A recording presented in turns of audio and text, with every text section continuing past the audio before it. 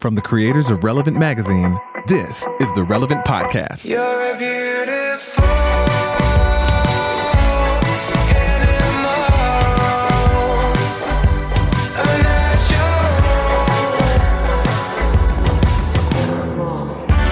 It's Tuesday, December 4th, 2018, and it's the Relevant Podcast. I'm your host, Cameron Strang, and here with me in our chilly Orlando studios, on the ones and twos, our illustrious engineer, my brother, Chandler Strang. Hello. On the Skype line from up the road in Gainesville, Florida, Big Cat, Eddie Koffoltz. Do you just not have heat in the studio? Is that the problem? Because it's chilly in Gainesville. I'm inside, heater's on, totally comfortable. Oh no, I dropped the temperature. I mean, I want the inside to be as cold as the outside because we have so few days where it's not balmy and in the 80s. Yeah. I get that. I light a fire immediately, and it's I'm like, literally it's like 58 outside. It's gonna be 58 inside, and we're lighting a fire. So sure. Light a fire in my soul. I'll play that on guitar. I think it's a Hillsong song. Yeah. Can't wait for the live show, Eddie. On the Skype line from Nashville, Tennessee, Tyler Huckabee. Hello, Christmas elves. And just down the street, the grand Christmas elf, author, speaker, podcaster, Annie F. Downs. Good morning, gents. The grand Christmas elf. Isn't that Santa Claus? Christmas elf. That's true. So He's an elf. Isn't that Santa? If listeners are wondering where's Jesse, we told you about it last week. We are letting him have a holiday vacation, a holiday sabbatical from the show. He will be back soon. Jesse gets a vacation once every 15 years. That's right. It was written in the contract. He gets a couple weeks off, and I got to tell you, I listened back to the show. Yeah. I like being arrogant and about my own abilities here on the show. Not the same without Jesse. I can't wait for him to come back. He'll be back. Well, we have a great show in store for you today. Coming up later, we talk to, I don't know, you might have heard of her, Lauren Daigle. Lauren Daigle's joining us. She's on the cover of the new issue of Relevant and, I don't know, making a little bit of waves with her new album.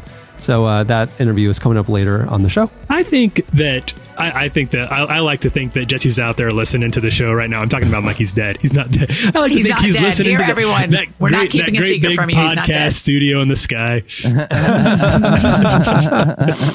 That great big Loverland in the sky. Jesse's looking down on us just watching the show. Jesse's been looking down on me since I started this. That's part of the That's problem. not true. There's the joke. Well done. Have you guys noticed on Twitter that people have commented that when Jesse's not on the show, it's way shorter? Yeah. It's true. Yeah, I've actually noticed it too. I think it's because Jesse. Here's one thing that Jesse would bring in is Jesse brings in is he takes the stories that for most people would be like, here's a funny thing that happened to me. 20 seconds, it happened to me earlier today. This happened, and it was done. And I've always admired people who are able to take those stories and spin like these whole fables, these Tolkien epics out of those, because I feel like I can't do that without losing the audience. You're like, we get it. All right, wrap it up, Huckabee. Probably like you're thinking and right now. By audience, you mean your friends. You lose all of us. Yeah, but Jesse, some other like really good storytellers, they take those minute moments and they just weave worlds out of them. Like it becomes the whole cinematic universe where you're bringing in side characters and subplots. I can't do that. And I gotta just say, Jesse just talks a lot. Like I was on the phone with him the other night, and even in real life, not like podcast life, like in real life, I just found myself going, he's really giving a very long answer. And it's all very interesting. He doesn't have an outlet right now. Like, think about it. I feel so bad for his friends and family that cooped up talking. He doesn't have a 2.5 hour, it's a kettle. He's a teapot, and the steam needs to escape somehow. Right. And then he gets you on the phone, and you're basically having a podcast episode. So when he comes back, it's going to be like 4-hour episodes for the first month because he's just going to have so many stories. He's going to have so many new extravagant mind travels to tell us. YouTube videos and things and dangerous stunts he's seen that he's got to try. Oh no! His brain is one of my favorites on the planet. You guys know that friend, and we all have that friend who they talk a lot, but it's not interesting. Like they just keep, they tell the story and you're like, oh no. Like you'll see them like calling you on the phone. And you're like, I just don't have the bandwidth right now. I'm sorry. I'm going to have to send this one to voicemail. What's the word people said before bandwidth? Because bandwidth is a technological term that we say now that makes sense. But in the 70s, what did they say when they didn't have the what? Fuel in the tank? Capacity. Capacity. Okay. I need both the strings to not say it like I'm an idiot. That's a legitimate question. You're the writer. But I wasn't in 1971. That's true. The whole time I've been writing, there's been bandwidth. Annie's just sitting at her computer trying to think of another word for bandwidth. On my mid-60s novel I'm working on. That would be a great turn of your whole career if your next book was just a fiction book set in the early 70s. Everybody's like, why are you continuing to use the word bandwidth? It wasn't even available during this time. I'm ready for Annie to make her transition to fiction. I think fiction is I think there's a lot of material there for you. There's a lot of untold stories. And I think that you are the woman to revitalize the Christian colonial romance novel. Oh, yes. It needs a shot in the arm. I think it's been trailing. I don't have any numbers on this. You know what it is? Right. I got it. She's got a love for Scotland. Just move the Amish over to Scotland. There you go. Oh, like these little Scottish and these like gingham blue dresses, and they meet some they're famished, and they meet some rich guy Scottish who's not Amish. a Christian, and he's engaged to a terrible woman who's just in it for the money. So should I write? It sounds like you want me to write Hallmark movies. Well, yeah, but there's like a Christian element to it. Obviously, you're not changing publishers here. Let's be real. Like, you got to think about the bottom line. That's right. Yeah, you got an audience. Yeah. Okay, great. I mean, I'm all for it. I've got a novel outlined on my wall, by the way, just so y'all know. Do you really? 100 Days to Passion. That's what it's called. Oh my gosh. Man, I can't, but I want to. Very short engagement. Eddie, I was going to say, Eddie, and your 100 Days to Passion, that just sounds like a very short engagement. It's 100 days till the wedding night. Is that what you're saying? Hi-oh. I'm not going to respect It's just like you that. guys. Read the book and you'll find This out. is a joke as far as I can take it. Yeah, This is Annie's that's how I novel. feel too.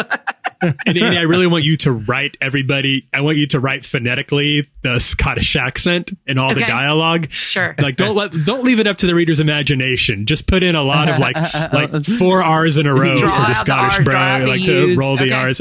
Great. I think that I'm giving away all my good ideas here, but I trust you to take I it over to the appreciate. finish Yeah, line. thank I'm you. the idea guy. You're Yeah. the actual I'll boots just on the give you ground. a cut, like you're my agent. I'll just give you a little cut. And by cut, I mean like $1. Well, it's half and half. I come up with the ideas, you write them out. I've already done half the work here. Half and half. Interesting. Get it over the finish line. I think that's what Jerry Jenkins and Tim LaHaye did. Yeah. That's true, actually.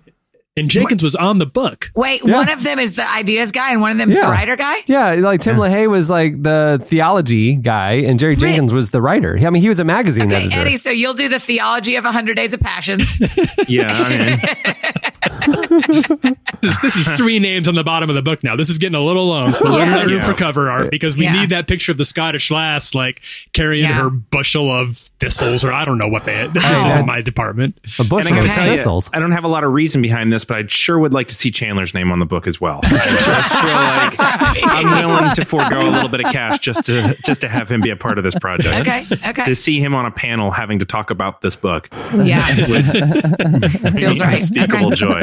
Yeah. Done. Chandler's like, I've never even been to Scotland. I've written so many books. I've never been on a panel over books. But this time, with 100 Days to Passion, the Scottish romance, Scottish Christian romance novel written by 4 of us, will for sure get us on a panel of some sort. I mean, you're a great writer. I like your books. You know that. I'm a big fan of yours. But I don't know if any of your books have revitalized an entire genre up to this point. So there's going to be a lot of panels here. Yeah, you're right. The panels are coming. Annie, you're a writer in the Christian market. Why are there so many Amish prairie fiction books? No idea. I mean, like, what are they? I mean, are they love stories? Like, yeah, they're all like love stories. Yeah, they're all like Amish fiction. Like, love I was just, stories. I was at the airport, and it was Are like, you for real? They had one of those kiosks. Yeah, they had one of those kiosks, and it said like inspiration, and it was like all the Christian books, and it was like you had your Joel Osteens and those, and then there were literally like 10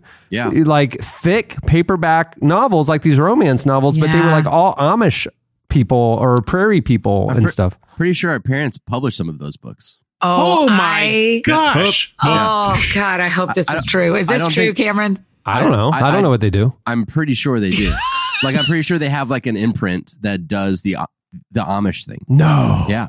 Oh, yeah. I love that so Annie, much. Annie, we got your Scottish Amish novel yeah, we got publisher. I got a publisher. We got a Listen, I'll platform be in Orlando in just a few days. Can y'all just set up a quick Set up a meeting little meet and with greet. the publisher? It's my happy duty to inform you all that Amazon has an entire category, Christian Amish romance. Yes. I am literally in it right now. I'm not believing I'm seeing.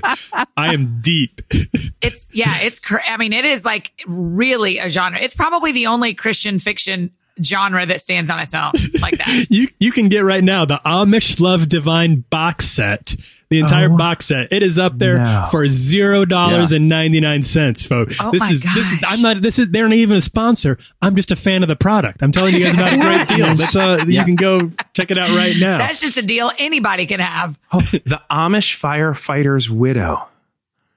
The That's not Amish possible. Bachelor's box set. You can't be an Amish firefighter. Wait, an Amish firefighter. This is our parents. These are our parents' books. Oh no! I say Chandler's showing me a link full of their imprint is called Realms, and I'm looking at Realms for sale. My gosh, well over a dozen of these Amish Realms is the imprint that they own. Yeah. Realms is the Strang imprint. Yeah. Oh my God, I love this so much. I could not love this more. Your parents are part of the problem and the solution. Actually, they're deep I am into it. never coming back. I like you've lost me for this show, so you guys can keep talking, and I've got a whole other thing to do right now. Eddie, you looking with the titles you see, which is the one that you're like, honestly, I might read that. Oh, I might truly read a lot of these. Amish Widow's Secret, where she is clearly very pregnant. Wait, how many widows are there in Amish land? Lord. Their son's Amish baby.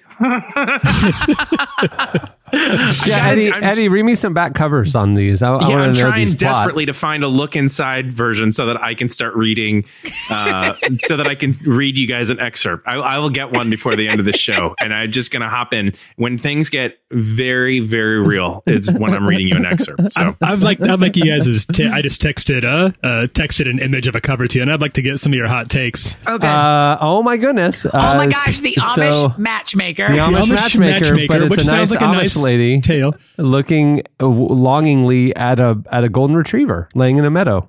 And let's just talk about this design wise. Yeah. They photoshopped this where the golden retriever is up to Larger. basically her shoulder. Yes, Yeah. so it's This is larger than she is. probably a 4.5 foot tall golden retriever here. Yeah, and a very, very tiny Amish woman. And there is no way that the author's name is Emma Moss, because literally that is just a bunch of the same letters that they rearranged, and somebody in-house is writing this book. Oh, it is Emma Moss is not a person. truly incredible. I know I said earlier, Annie, that you don't need to switch publishers for this. But now that we know that Realms is out there and you have some connections, That's what I'm saying. I'm in Orlando in just a few days. and I gave you a great idea. I just pitched you my Right. concept. I feel like you could be, and based on my understanding of these books, they kind of write themselves. To be honest, I don't think it's going to take a whole lot of work on your part. Right. Well, I got to at least come storyboarded up with something on the something. wall. I bet there's not a lot of research that goes into No. Amish fiction. I bet it's just other Amish fiction. Based Or on the fu- knowledge there's an Amish firefighter novel, I would guess they don't know a whole. They're not really embedded in the Amish community for these. This isn't Wait, Jonathan but there's Franzen that we're fires talking in about here. Amish land, so there's got to be firefighters, right? They yeah, don't just but- gonna let the barns burn. yeah, They're they just have gonna like let the barns burn. Fires are a big deal in the Amish world. You got to have firefighters. What do Yeah, they? but how- What machinery do they It would be use? a horse-drawn carriage, just like in the Buckets? 1800s, where they'd have like a big old pump system? like a pump Yeah. well, or like a barrel on the Yeah, back, yeah. and Yeah. Very tiring. They don't. Fire. Everything about Amish that I've researched for my new novel seems very tiring. Very Nothing tiring. about being an Amish person seems restful. no, and then you have to sleep on a mattress stuffed with hay and stuff. You've Yeah. got back problems. You're working all day. No Right. wonder the romantic fantasies are so important in their community. Yeah, but they're only making you 99 cents per novel. So you have to write a lot of these books to turn Yeah. any sort of profit. I mean, that's kind of the problem when books go on sale. You go, well, But I there's don't my think many life's of your work. I for don't think many of your 99 books are cents. going for less than $1, Annie. I think you We can. may have some 99 centers out there at certain good times of the year. Oh well, Christmas is But- coming. I hope so. Yeah, I know. stocking stuffers for the When rest of can the we family. get some Amish fiction writers on the show, Cameron? That's what we need. Let's get a panel of Amish fiction authors to come. We have you. You are. I'm enough. I'm panel the enough. woman Okay. who brought it back from the brink. Scottish Amish. I'm sorry, you guys. I know you guys have been talking about some interesting stuff, but this is literally my New Year's resolution: is to spend just 2019 just reading these books. Oh, don't make promises you're not going By to keep. candlelight. Stop using power. Yeah, you gotta be in handmade breeches and read by candlelight. Mm-hmm. Yeah, Benjamin Franklin. I may lose my job over this. I may lose a lot because of the commitment that I'm going to make to burn through these books. I have had a dream of launching a relevant podcast book club, and I think this is it. Oh, I mean, yeah. it's a very easy one to get on board with. How does that even 99 work? cents. We for the just whole tell box set. everybody There's the which year. Amish fiction novel to read. We And then all tweet read about it. We tell them an tweet end it. date, and then we say everybody has to have this read by February 1st, and then we talk about it. And then we But bring what in a if caller. You got to pre-read the book, because I don't know how to ask this delicately. Cameron, do you know what I'm trying to ask here about these books? I don't. How intimate do they get? Oh no! Hold up. Eddie, It's it's right there in the 50 title. Shades of It's Grey and a 100 bonnet. Days to Passion. They're That's Christian romance novels. Yeah, they're Amish fiction. The ones I have read in my younger days were rated as G could be. You were Okay. talking some light hand holding. Yeah, I was about to say. That's like the big payoff. Like a Hallmark movie where they kiss one time at 1 hour and 57 minutes of a 2-hour movie. That's about what you're working with. If they kiss in these, I will be shocked. I will pay you back. I will refund your purchase of these Side books. hug at Because the you end. didn't get the kissing that you wanted. She has an Amish secret. Of course, there was kissing. She was. Oh, right. Yeah. Well, she was pregnant. I think it may come out. I think the book picks up well after the kissing. Oh. When she's remorseful for the kiss that led to the secret. Yeah. Got it. This was written by a gentle woman. She's not here to I divulge saw, anybody. Classy Brother lady. Joseph hoisting up the barn. I was unable to. Oh, boy. No, we can't do this. Wait a minute. What is hoisting up the barn? Is that an Like opening Amish the barn term? door or something? Yeah, they have a barn raising. Yeah. They get together Yeah. and raise Oh, the yeah. barn. Oh, I know you're Also, talking there's about. not a single person who's ever been to a barn raising that called it a barn raising. Come on. Be better What than that. do they call it in your home? A raisin. There's no G. Is that what they're going to call it in your Yes, Scottish the novel? only reason I know is it's outlined in my novel, The Barn Raisin. Barn raisin. You have to get a lot of R's in there to really make sure, really go over the top. Paging For Jesse an Carey, audience. we have Yeah. gone off the rails. This is a Jesse Carey show. Just 25 minutes on the minutia of the weirdness of the world. Oh my gosh. There you go. All right. Well, moving the show along, it is time for slices. Slices. All right. What do you have, Tyler? Okay, so this is I'll be interested to hear everybody's takes on this. A Chinese researcher claims, and note that this has not been independently verified yet, but a Chinese researcher claims that he has helped make the world's first genetically edited babies. What? Two twin girls in China whose DNA he said he altered in utero to help make them resist possible future infection with the AIDS virus. What? What? Yeah. Why did he pick that? I mean, Again, what did you Google to get you to such a thing as this? Okay, keep going. I'm dialed in. He revealed on Monday, researcher He Jiankyu said that in Hong Kong, you kind of brushed right over that pronunciation. Yeah, well done. He's I just slid through. Slid it right through. According to the AP, if true, it would be a profound leap of science and ethics. This kind of work is actually banned in the United States because DNA changes can pass to future generations and obviously risks harming other genes in ways that we can't predict or know about right now. And in fact, some mainstream scientists have denounced the report as human experimentation. But it seems like this is probably like the direction that we're headed. Like, yeah, it is. Today, you're starting with like just like making a little alteration to help make them more resistant to diseases. But then, like, obviously, the like next phase is like, well, I want like a blonde kid, or I want Designer an athlete, babies. or yeah. designer babies is inevitable. I mean, because, you know, it, like you said, it'll start with quote unquote ethical decisions of like giving them, you know, like we have a history of cancer in my family, so we can alter the DNA so that my child won't get cancer. That's where it starts. And then it's like, well, I want strong and I want this gene and I want tall. And then designer babies. It's inevitable, man. It's like Nephilim, right? And then whether in the Bible, the angel, half angel, half babies. human.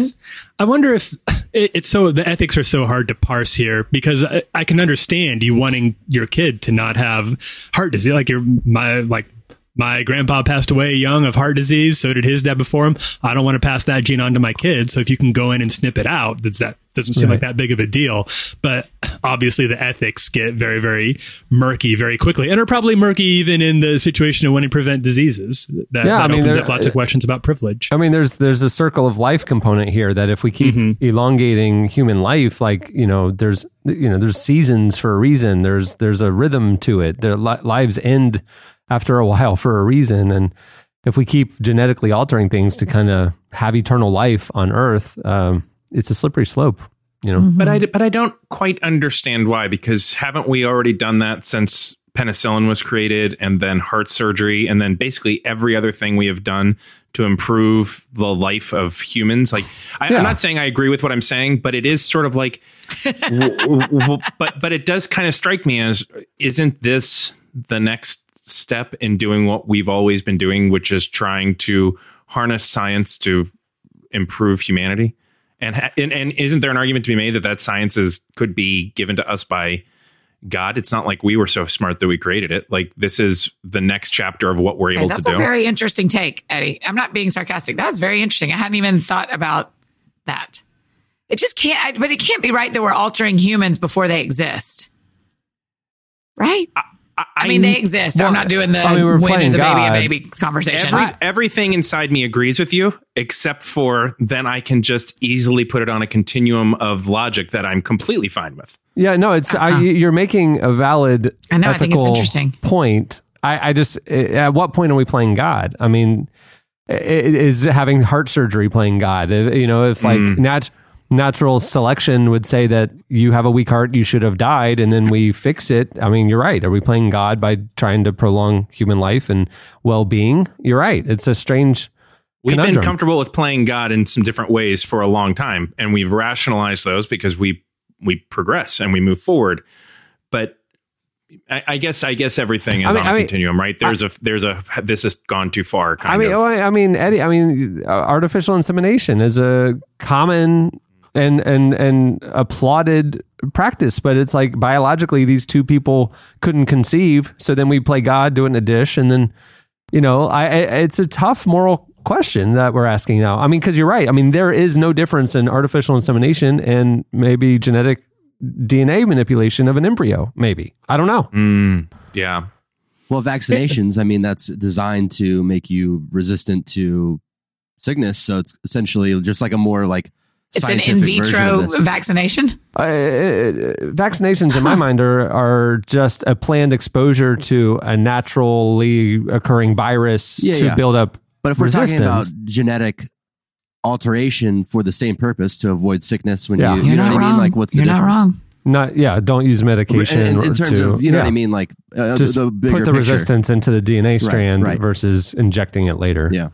Interesting. I don't know. That's fascinating. Well, I mean, where's the line, I guess? Do you remember? I mean, back. I don't know, Tyler, if you were on with us then, but in our, what was it? It was 2010.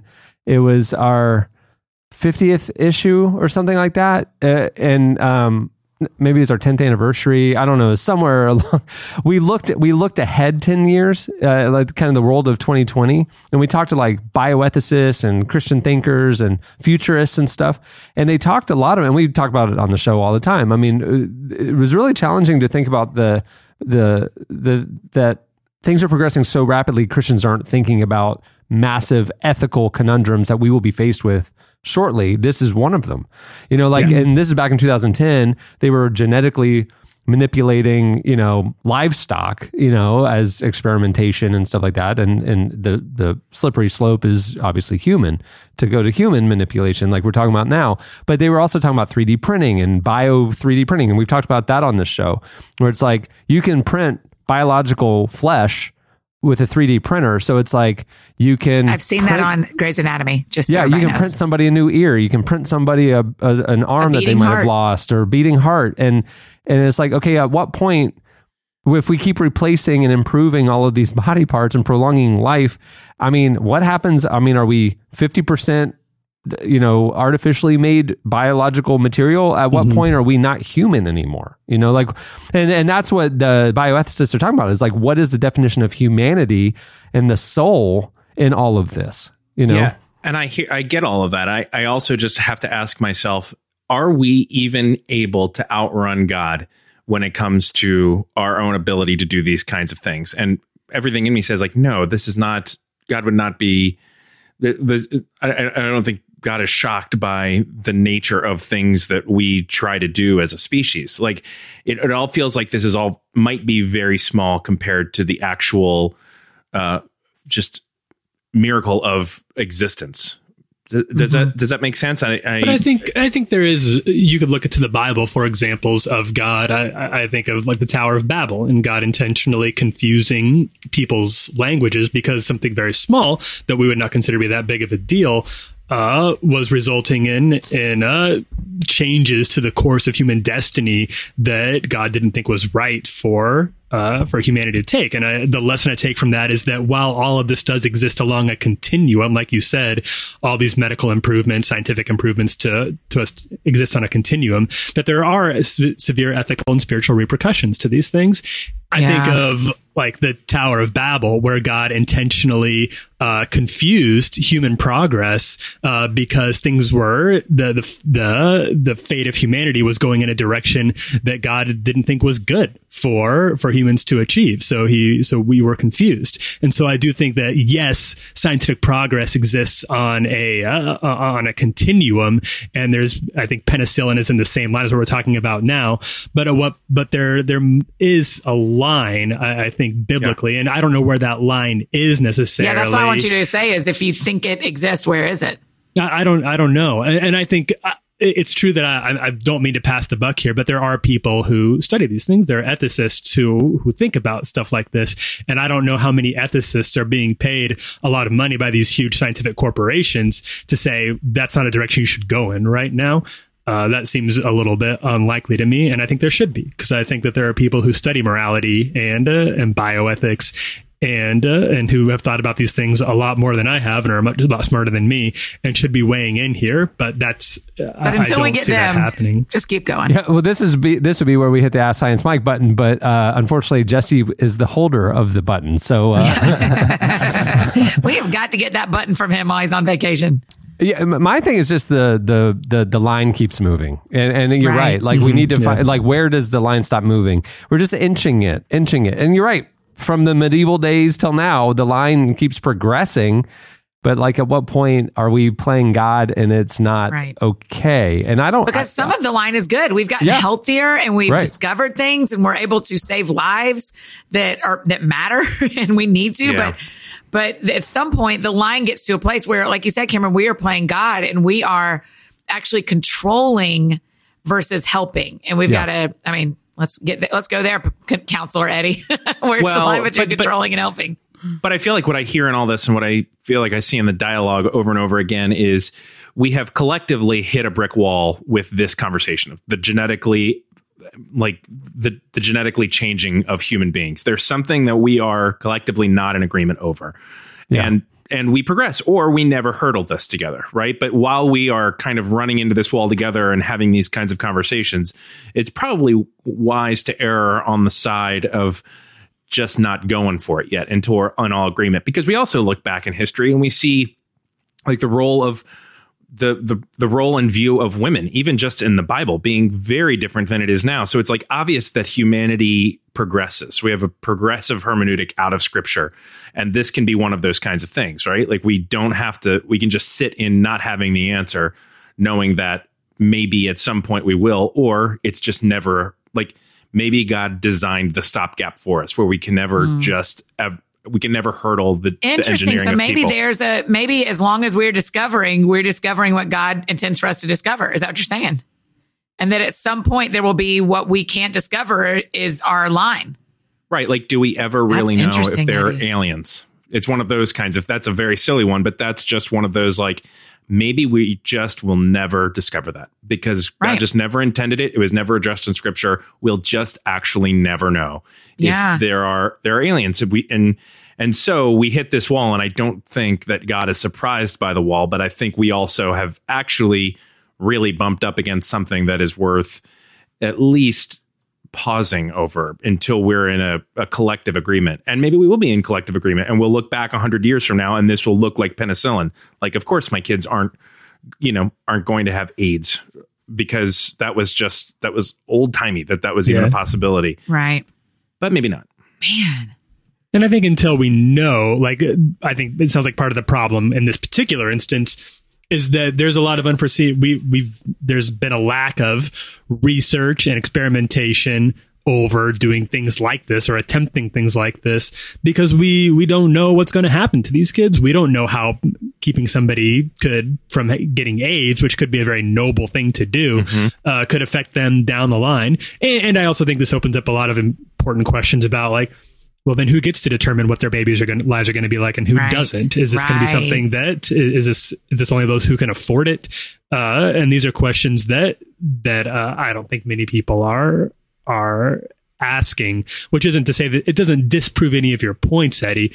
I don't think it just means that there's unintended consequences. Yeah. Mm-hmm. All right. Well, that was the longest first slice. Yeah, I feel like we got to the bottom of that. Yeah. Luckily, we solved it. Eddie, I'm forever going to be thinking about if the line is where we can no longer discover. That is thought provoking, like an Amish novel. Speaking of which, I would like to yield my slice time to. Oh, no. No, keep going, Cameron. Oh, he said No. I'm saying, no, I know where you're going. Cameron's leading. You lead the show. Sorry, I'll be quiet now. Wait, all right, here we go. What do you have, Eddie? A reading from Lily's Longing. No. Lily's Longing, an Amish romance. Chandler, Lily's my music, Longing? please. Shh. Gabriel almost chuckled as he walked away from the bakery. It was a nice feeling to be fought over by two such pretty girls such as Daisy and Iris, even though he knew he hadn't encouraged it. A small twinge of something like guilt threatened, but he ignored it. He was innocent. He used to be humbler, back in his younger days when he was all arms and legs, gangly and pimply. But after he turned 17, he'd filled out, and his skin had cleared up. Suddenly, girls that had never... Suddenly, I got to get back into character. Suddenly, girls that had never paid him any attention were going out of their way to talk to him and bat their eyelashes at him. It hadn't taken him too long to figure out that they were attracted to him for his newfound good looks. A reading from Lily's Longing, an Amish romance. That's my Lily's slice. Longing. That would make it feisty. That would make it barn burner.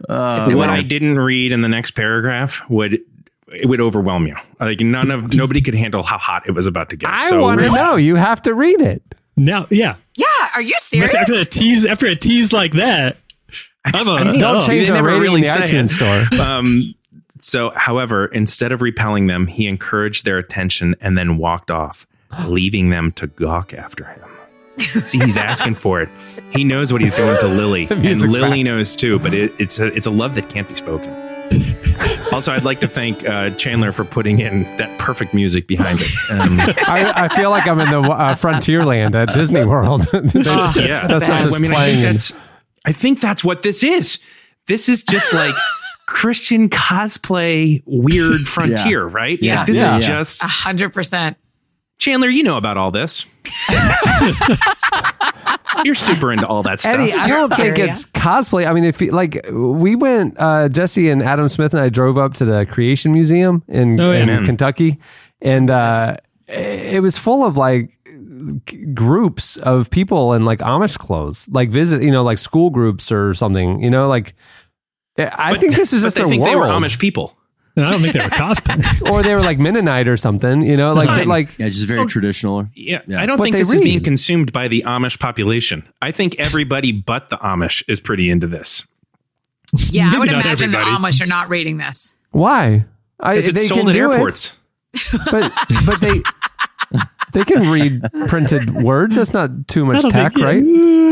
Probably depends on the Amish person. I don't think you believe even what you're saying. I think you know that that the majority of the readers of this are just really in the depths of repression. Like there is just a certain repression in their soul that brings them to Gabriel. What is romantic about like the prairie? And why is it a whole genre specifically around Christian about books? The prairie? It's I didn't know myself. I had no idea until Eddie's voice really worked a number on me over here.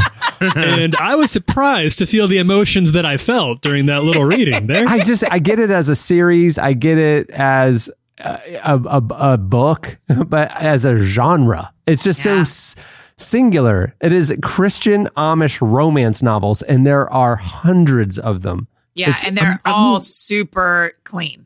So I'm a little surprised PureFlix hasn't gotten into this market. Because Hallmark is, there's a whole, their number one series is one of these. It's called Wind Calls the Heart. It's amazing.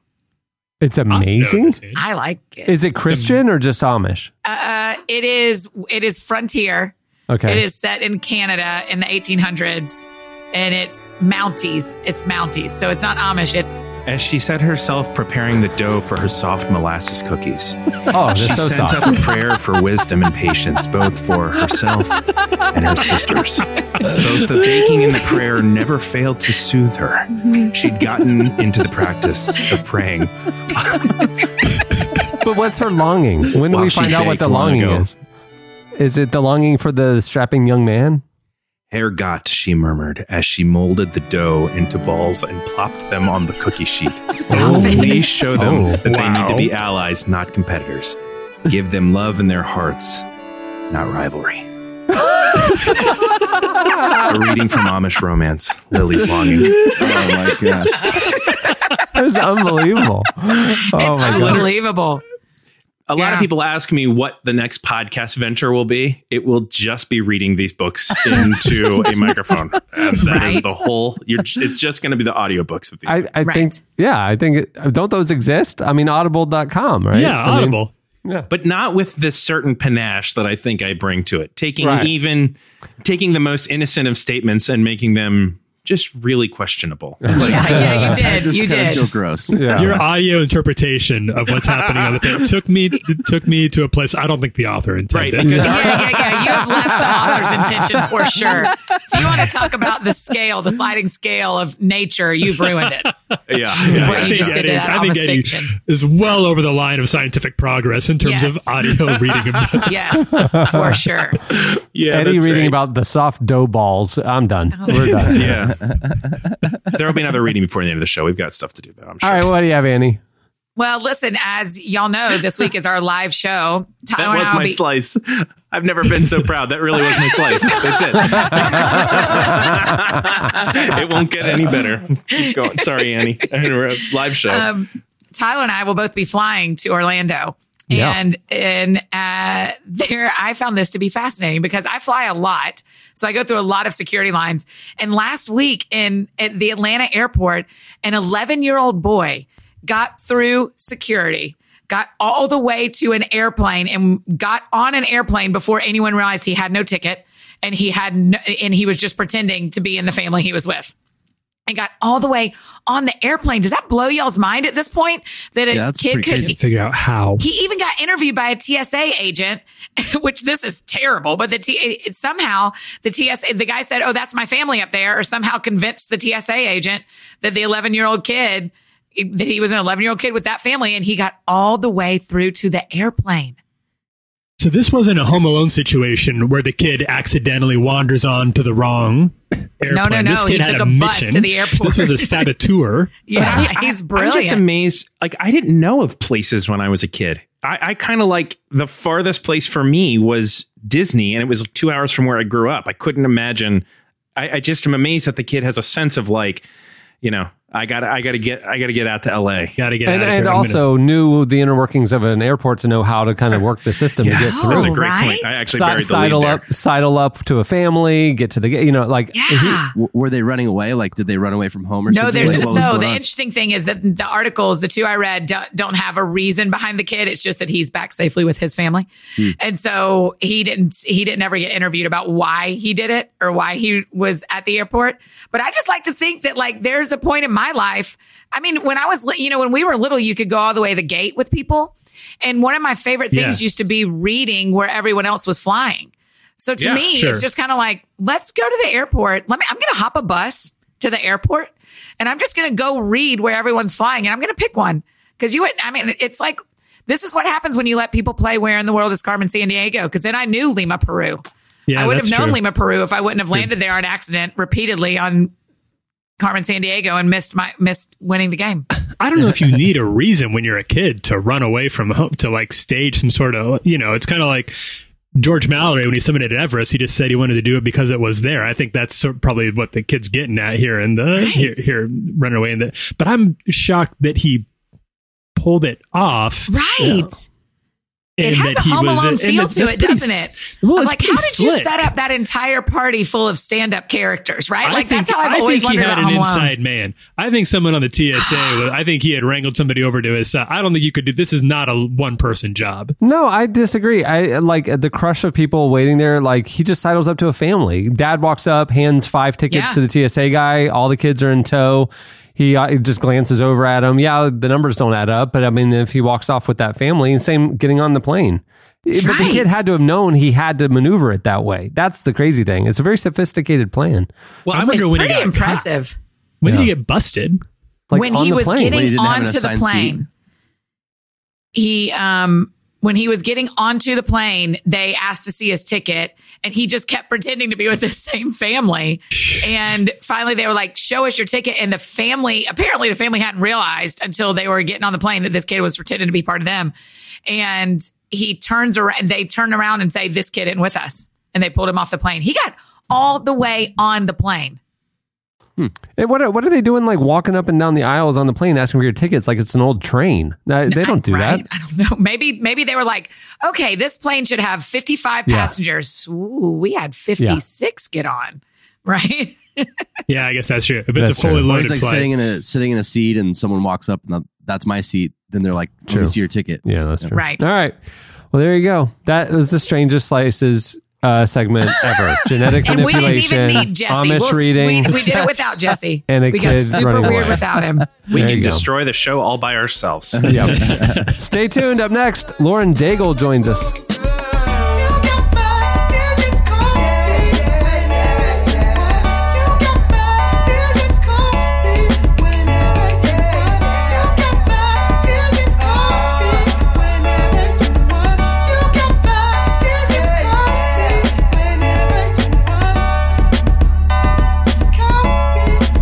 Listening to Victor with an exclamation point.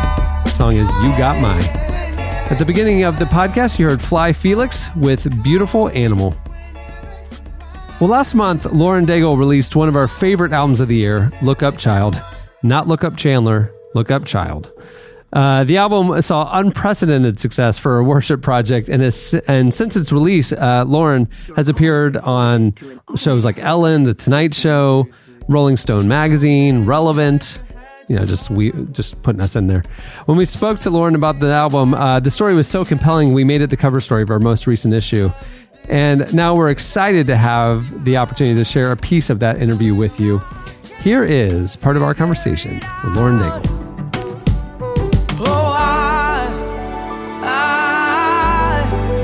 I hear you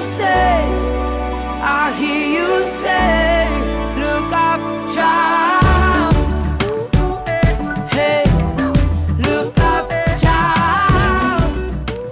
Listening to this, there were parts where, honestly, like I kind of forgot it was a worship record, but I mean that in a really, I mean that as a compliment, because there are parts where it just didn't sound like worship I had heard. It honestly sounds, I think, super different than your last record, and it just has like it feels so much more distinct, and a lot of the stuff felt like things I wouldn't hear in a church or in like a traditional worship setting.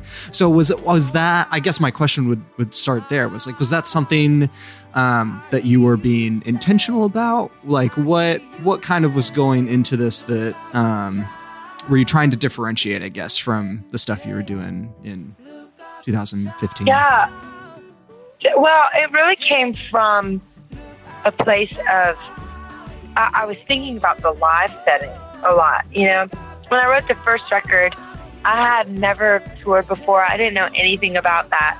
And when you get used to singing a certain way every single night or performing a song a certain way every single night, you kind of learn what you love and what you don't love. And so I remember being on stage and just feeling like, there's the message I love, but I don't know if the delivery is necessarily what I want to do for forever, you know? Okay. And there's nothing wrong with that. Like just learning the things about your art that you enjoy and then the things that you want to change or want to embark upon in a different way.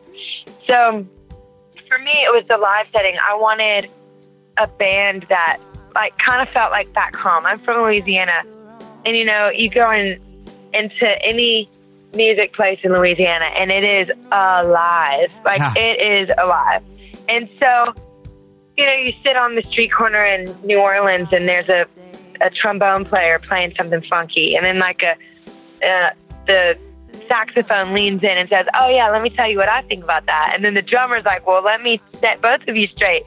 And there's just this communication and this energy, and it's so much fun. And so we studied a lot of the old greats like Andrea Crouch and Lauryn Hill and Aretha Franklin, and who passed today, which is so sad. Yeah. Oh and my gosh. Roberta Flack, and just some of these people that could steal a moment with simplicity. They, you know, sitting at a piano and just singing like it was profound, but also put like a bunch of energy and background vocalists and like great groove and soul elements behind them, and they soar in that space as well. So that was the intentionality behind the sound of the record. I told my producers I want to sweat when I get off stage. I just felt like only part of me was being delivered in my art, and there's this whole other side, this Louisiana soul element, that communication between the instruments and the vocalist that I was really missing. I'm losing my religion. I'm losing my religion. I'm losing my religion. I'm losing my religion to find you. That's cool. So, but I kind of want to nail that down a little more. That's super interesting. What parts of you do you think come out in this one that maybe haven't come out in the past? I think we took a little like more artistic liberties that I was really excited about. Like, it's not necessarily that we, you know, set out to run away from How Can It Be or anything like that. Right. It was really genuinely just the place that I was in. And I missed kind of the Louisiana, like when I was home, I was in multiple bands and like one worship band that I would lead worship every Sunday, and then kind of like a soul funk band as well that I would sing out on the weekends. And I just missed the essence of that energy in the sound as well. So we took some artistic liberties, and we recorded, first of all, we recorded with an orchestra, which was super profound. Like, I've never had that experience at all. But the reason why was because, you know, in Louisiana, if you have an instrument, you're communicating. It's not tracks that are driving everything. Yeah. So I really wanted to be sensitive and not make this record track heavy, but make it really more instrument heavy, like in real time, raw time. And that's what you'll hear on the record is like actual strings, actual live orchestra, and piano players. And, you know, we have a horn player. We did some trombone, trumpet stuff on there. And yeah, just lots of instruments that were really special. With every step that I take, you are before and behind me. In every fear that I face, oh, I'm constantly finding you're my covering. I'm safe. I'm safe. That's cool. I feel like when you're listening, it kind of creates this everybody in the same room feeling, where I think some records you can tell like everything was kind of recorded in bits and chunks and separate and then all mixed together. And whether it actually happened that way on this record or not, I mean, I think it all sounds harmonious and of a piece and interactive and responsive in a cool way. And I'm wondering, lyrically, does that pull out different themes and subjects? Does when you know that this is going to be the backdrop of the words, does your mind go to different places? It's kind of funny because the words come, you know, with just a piano, and then we actually made, because I wanted it to be super timeless, like what you're talking about, recorded all in the same room. I like really wanted to go as timeless with all of this as possible, where in 20 years people could still say, oh, this is relevant. And 20 years ago it could have been relevant, you know? And so we decided to write an entire record, just piano vocal, with the lyrics and stuff, and send that in to the label instead of a demo with like this beefed up track, because we wanted all the production elements to supplement the integrity of the song.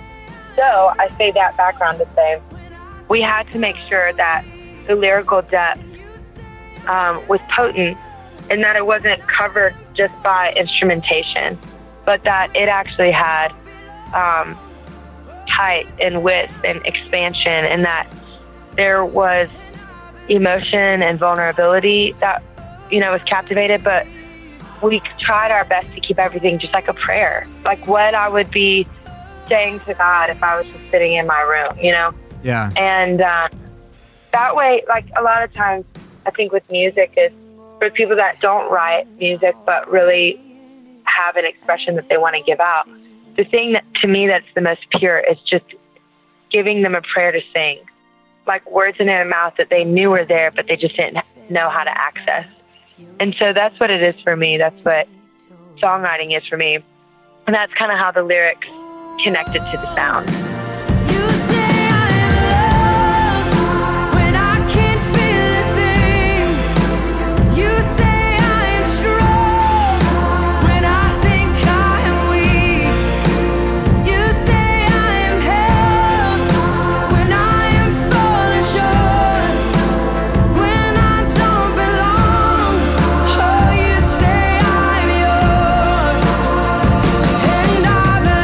That was Lauren Daigle. Make sure to go check out her new album, Look Up Child, and be sure to read the cover story with her. You can check it out at relevantmagazine.com, or you can pick up the new issue at newsstands nationwide. Go check it out. You will have a sentimental feeling when you hear voices singing, let's be jolly, deck bells with bells of holly rocking around the Christmas tree. Have a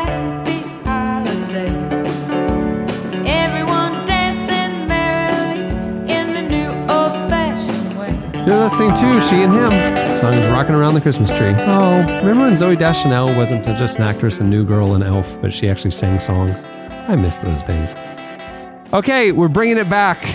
You guys asked for it, and it is back. Our listener of the week. You listen to the show, and it's time to get to know you. It's the listener of Feels the good. week. This Feels week, good. It's great. we have been scouring you guys' nominations, where you nominate yourself, basically.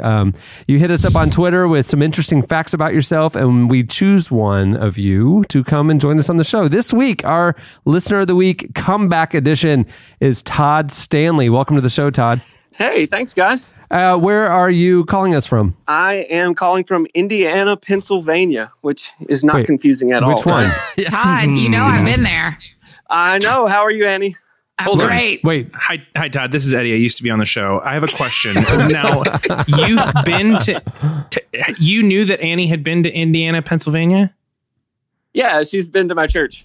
Yeah, see? Oh, wow. So that's a real statement. Wow, there you go. I'm there. And Todd, the part I knew it was you because in your thing you said from the hometown of Jimmy Stewart. And do you guys know, show guys, every crosswalk when it tells you to walk is not the normal voice. It is Jimmy Stewart's voice on all the crosswalks. It is. Is it actually his voice, or is it like an impersonator doing, oh, you can walk now? Yeah. Yeah, that's a great question. I'm not sure. I mean, I think that they cobbled together the phrase so that so I think it's actually his voice, but All right. I don't know that he ever said, the 7th Street walk sign is on to cross North Philadelphia Street. I don't know that he ever actually said that, but things are crazy over there in Kentucky, Ohio. Okay, so your interesting facts. First one, I once played cowboy poker in a rodeo. Cowboy poker in a rodeo. Yeah. What is that? Because Annie is a cowgirl extraordinaire, so she Right? probably knows. But please tell She us knows what already, cowboy yeah. poker And I'm a in a rodeo. notorious card shark, so I know what poker is. But I don't know what the two are together. So basically, it's they set a bunch of guys around a card table in the middle of the rodeo arena, and then they let a bull out, and the last guy sitting at the table wins. Oh, And so so I was trying to impress a girl. Well, I'm married to her now, so I guess it worked. it worked. But Well done. yeah, so we're at this rodeo, which is not really my thing, but we were with some friends and we were at the rodeo, and they say, they want volunteers for this thing and you can win some money. And so I go and, I'm dressed in my normal attire, which is like Chuck Taylors and a rock tee. And so this cowboy looks me up and down and says, do you know what we're doing? And I was like, oh, yeah, I think I've seen this before. It's cool. So they give me a flak jacket and a helmet. And at this point, I'm thinking, okay, maybe I shouldn't have signed up for this. A helmet. Yeah. When anybody hands you a helmet after looking at you kind of questioningly, I'd say you're guaranteed You in back the out. wrong spot. Yeah. back out. You say, Wait a minute, a flak jacket? Are these bulls armed? Well, just the horns, I suppose. Okay. Yes. So they set us at this table, and it's me and 3 other cowboy extraordinaires. And the rodeo clown or bullfighter, whatever, comes up to us and says, all right, they're going to let the bull out and don't get hurt. That was essentially the instructions that we received. And so I'm sitting at this table, and I drew the short straw, by the way. So my back is to the gate where they let the bulls out. Oh, my. Yeah. And so they open the gate and let this bull out, and it just kind of runs around us. It doesn't do much. Like it butts the guy next to me, but he doesn't move. He just lets it hit him, which was strange. And so, so then that bull wasn't very great. So they run it out of the arena, and then you hear the announcer go, all right, it's time to bring in the A team. And the clown comes over to the table again and says, all right, when this bull comes out, he's going to come straight at this table. He's not going to slow down, and he will hurt you. So get out of the way. So at this point, my heart is pounding out of my chest, and I'm going, what did I sign up for? And so I hear the gate open, and I can hear this thing just barreling down at my back. Right. I mean, and I'm waiting and I'm waiting and I'm waiting. I'm trying to, be brave and cool because, she's watching me. And I'm looking at the guy across the table from me, and his eyes are getting bigger and bigger, like saucers. Oh my gosh. And your back is to the bull the whole time. My back is to the bull, and I'm trying to kind of sneak a peek over my shoulder, but I can't really see what's coming. And I waited just as long as I thought I could possibly wait.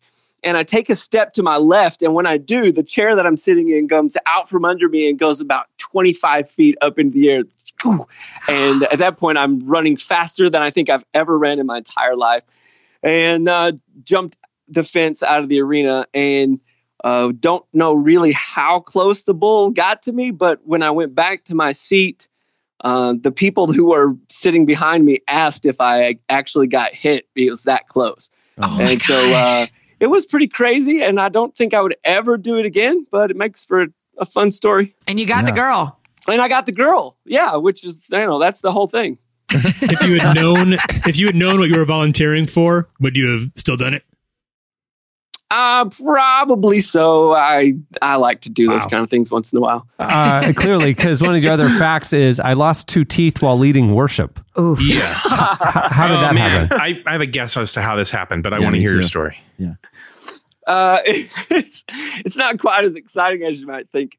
There was no blood involved. I actually had 2 teeth that didn't grow in when I was a kid. Oh my God. And so after I had braces, I had to wear this I'm out. partial for a while. I'm out. You have all baby teeth, don't you? You're a grown adult normal man, but you have nothing but baby teeth. Not as exciting as I think. We're getting into body horror here. This is like David Cronenberg. So I had to wear this little partial that had 2 teeth on it until I could get my implants. Oh gosh. And hey, Todd, you and I are identical. I had the exact same thing. Yeah. What? Except for yours is 4. No, Good company. Oh, really? Cameron has nothing but baby teeth? Cameron, you only have baby I teeth? also was missing 2 teeth when the baby teeth fell out. There was nothing behind it, and had implants a partial until I got implants as an adult. Same thing. What? Yeah. So kind of, So I'm in between songs, and I'm kind of talking to. It's at a youth retreat. We're out in the middle of nowhere. Oh yeah. But, you got to tune and talk. You got a lot of work to do.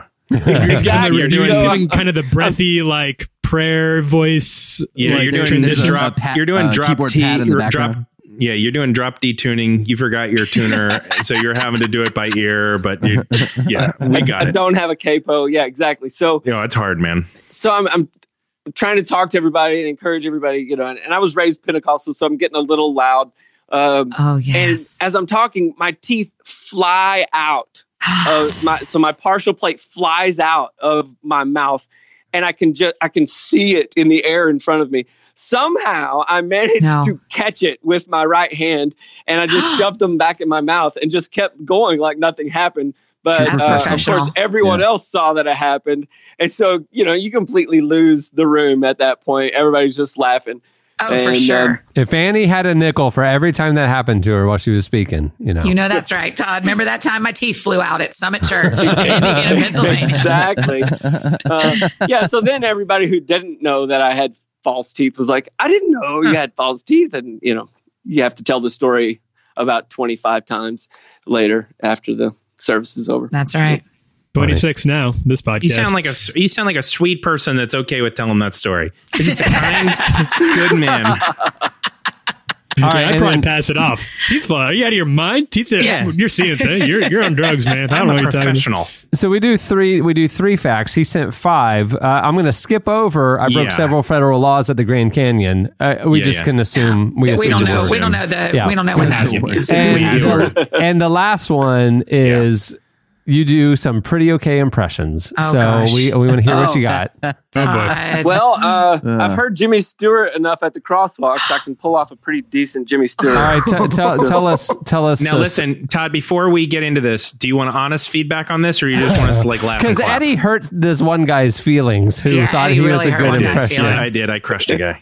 Well, and to be honest, that's where my pretty okay impressions thing came from. But we'll go for this anyway. But honest feedback is fine. This is probably going to be awful. You were so sweet. I can't do it.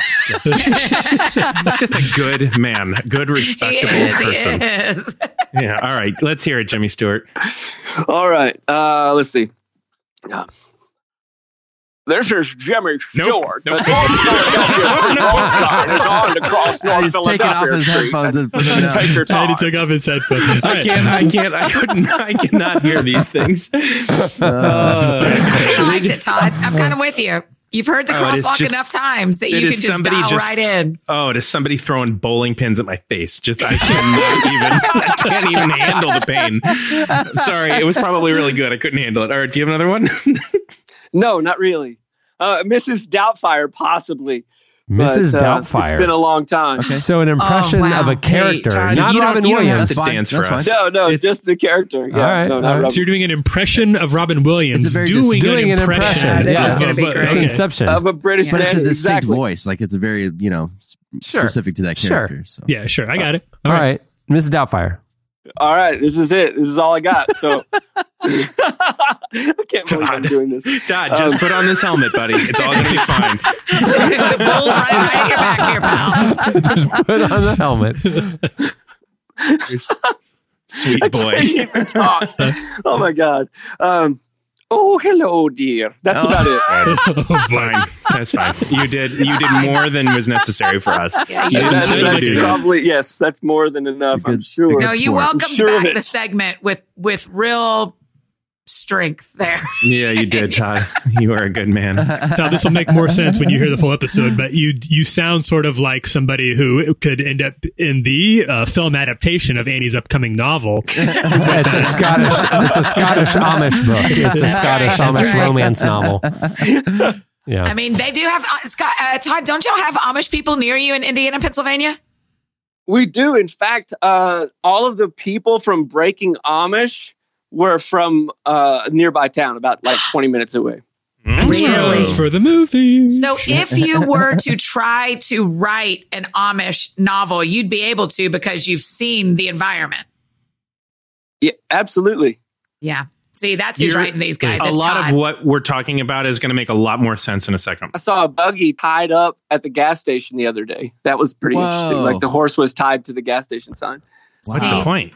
I guess you're just I don't know food. a lot about. I'm not a big car guy, but I don't think you need to fuel buggies. I was pretty sure. Or horses, for that matter.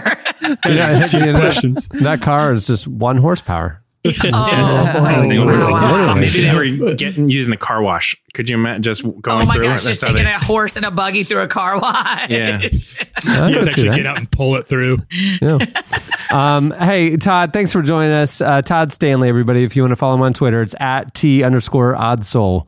Todd Stanley. Thanks, man. Todd, thanks for listening to the thanks, show. Good to guys. hear from you, Todd. Have a great holiday season. Yeah. Merry Christmas, buddy. You too.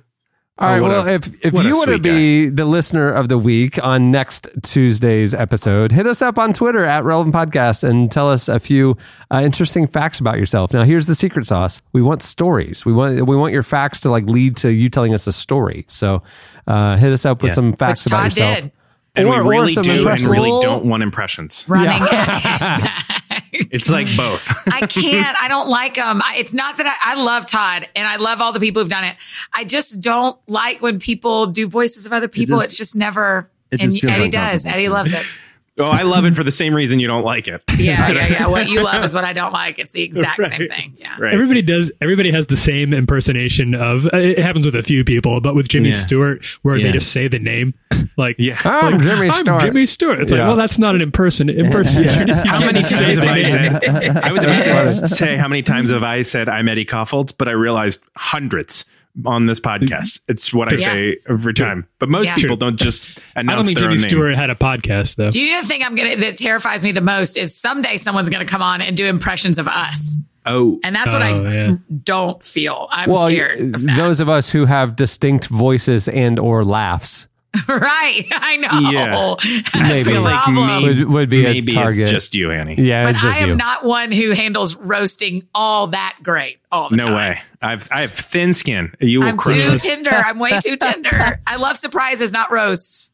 Some of That's us funny. whose voices go up at the end of sentences sometimes without intending to. It's Yeah. super manly, and I don't think there's any point in making fun of it because it's not funny. It's Oh, my always a goodness. crescendo with you. Always a crescendo. Hit us up on Twitter at Relevant Podcast if you want to be our listener of the week next week. Hey, everybody, Friday, it's our live Christmas Spectacular, the Relevant Podcast Christmas Spectacular presented by Bright Peak. It's airing at 3 p.m. Eastern. If you want to join us in studio, you can. Just hit up the Eventbrite page that we set up and I've tweeted out. Look at our Twitter feed and you'll see the link to RSVP to join us if you want to. It'll be streamed on Facebook and on our site, and then the regular podcast will go out like normal next Friday or Friday afternoon. So join us for the live Christmas Spectacular this Friday. Lots of fun surprises in store. Yep. Special guests like it's Jimmy special Stewart guests, like and Mrs. Doubtfire for just a second. That's hilarious. Todd, we're going to need you on Friday. Dear boy. Many thanks to Lauren Daigle for joining us. Hey, make sure to catch her in the new issue of Relevant. It's out now. It's a fantastic feature on her. Also, you can follow her on Twitter at Lauren_Daigle and go get her Christmas album and her new album. They're great. On that note, we'll wrap things up. I'm Cameron Strang. I'm Chandler String. I'm Tyler Huckabee. I'm Eddie Koffoltz. And I'm Annie F. Downs. We will see you on Friday. For real, we'll see you. Yeah, we will on it's Friday. Great. So beautiful.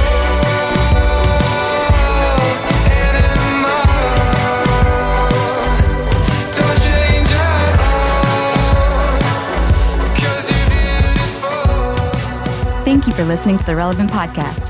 If you like what you heard, be sure to leave us a review on iTunes. Check out other shows from the Relevant Podcast Network in the podcast section at relevantmagazine.com. And while you're there, browse exclusive podcast merchandise at our online store. Make sure to subscribe to Relevant Magazine. Info is available at relevantmagazine.com/subscribe.